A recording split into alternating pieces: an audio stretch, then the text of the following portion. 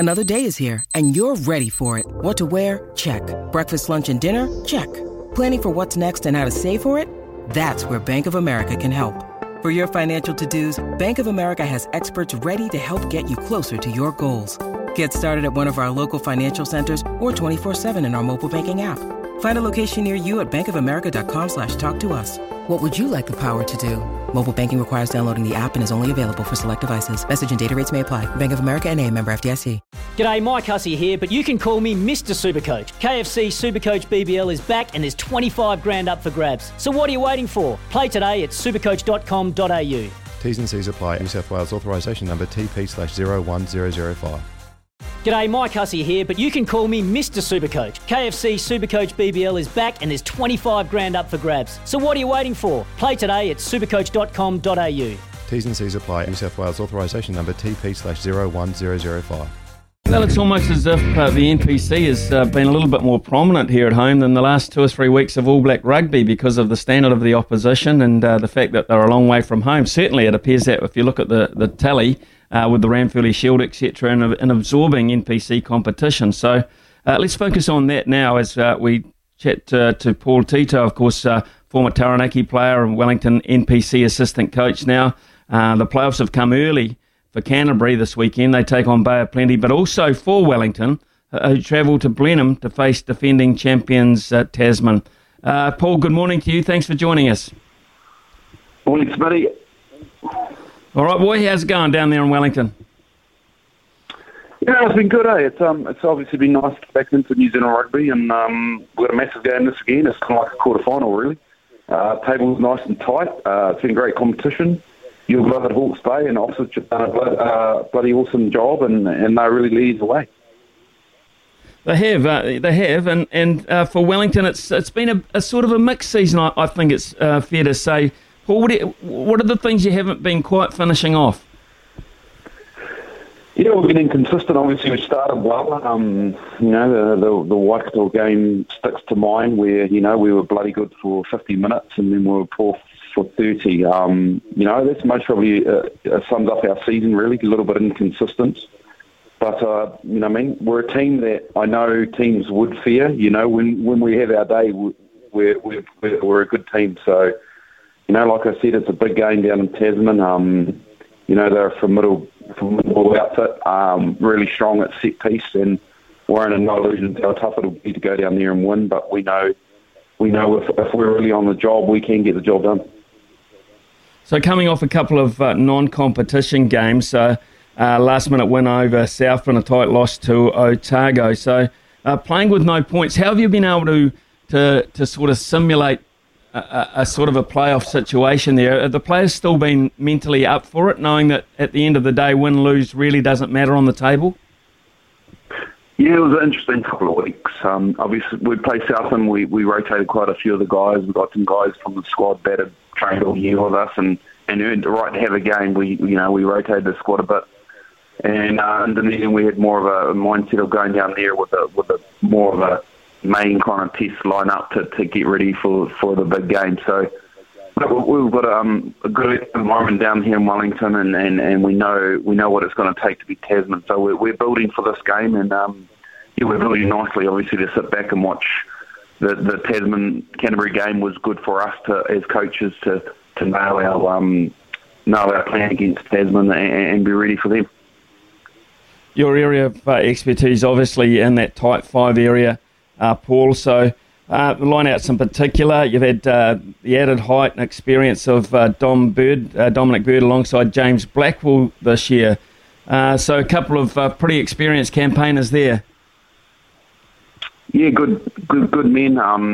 Still willing to learn and really grow their game. So really enjoyed working with Blackie and Dom.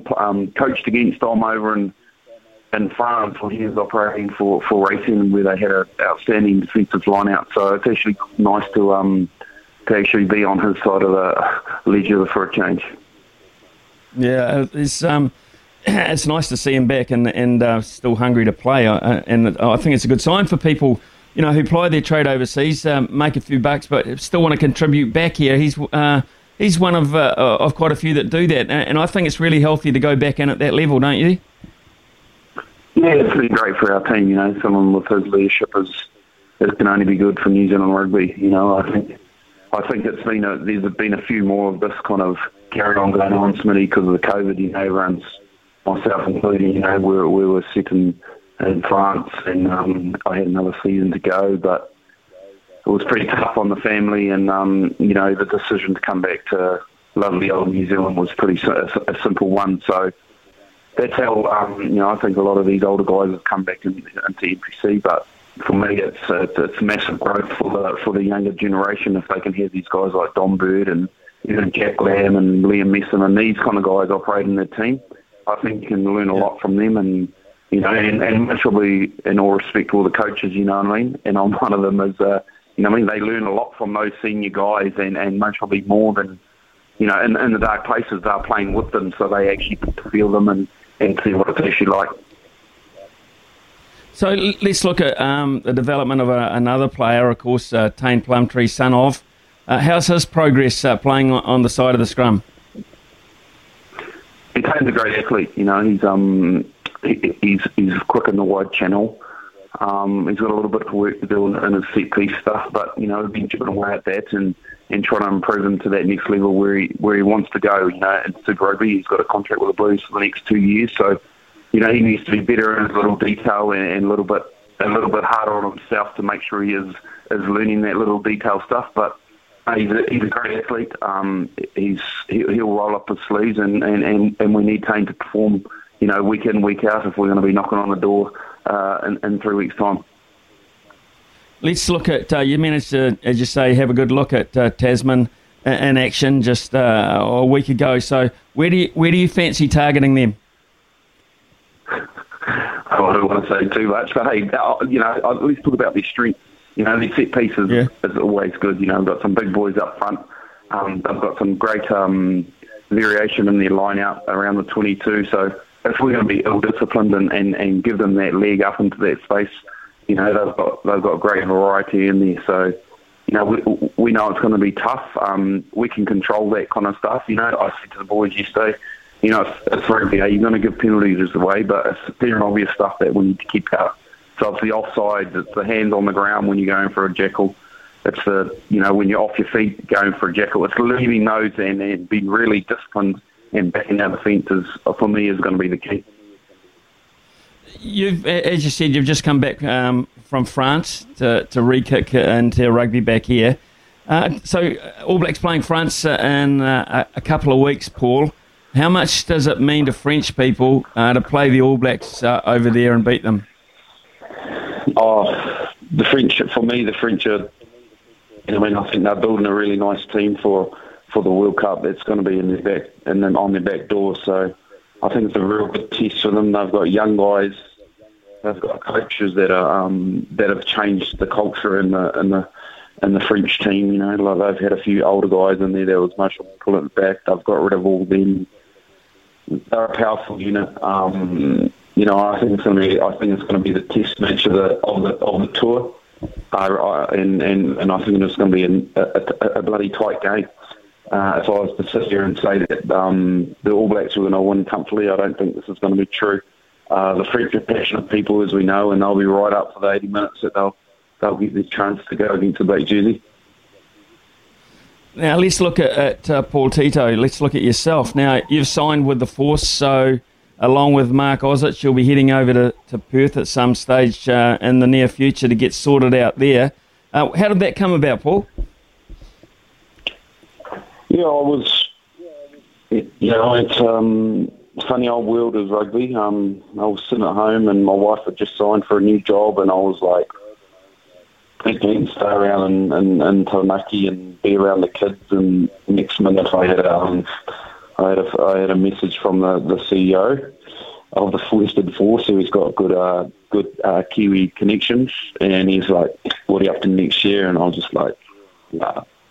Didn't really have anything at the moment. Obviously, with COVID, not too many people are leaving New Zealand rugby, which is obviously understandable because New Zealand's a great place to be. So why would you leave? And yeah, so from there, I had a couple of interviews and got offered the job.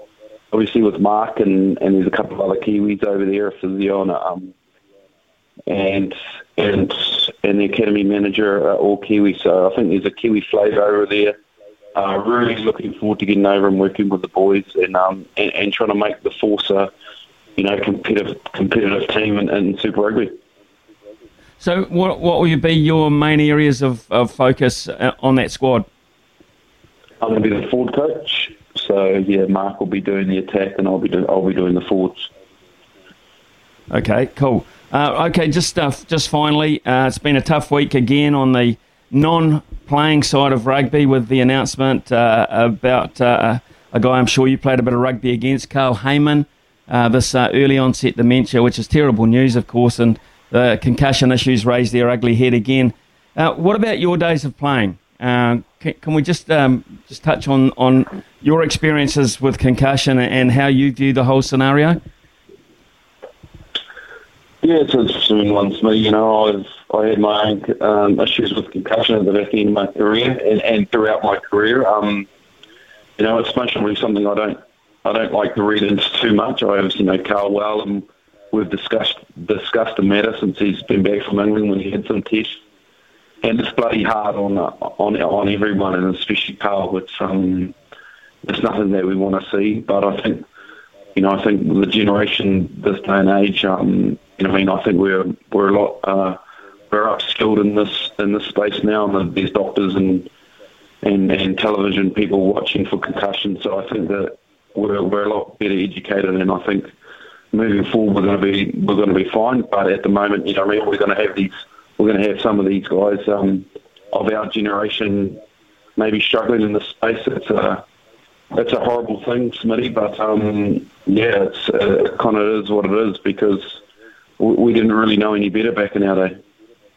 No, and it's to me, I look at it as I say on the sideline. I see some of those clashes, and I see the end result of some of them, and I watch the doctors busily at work around all their screens looking for contact before and after, and the reaction of players.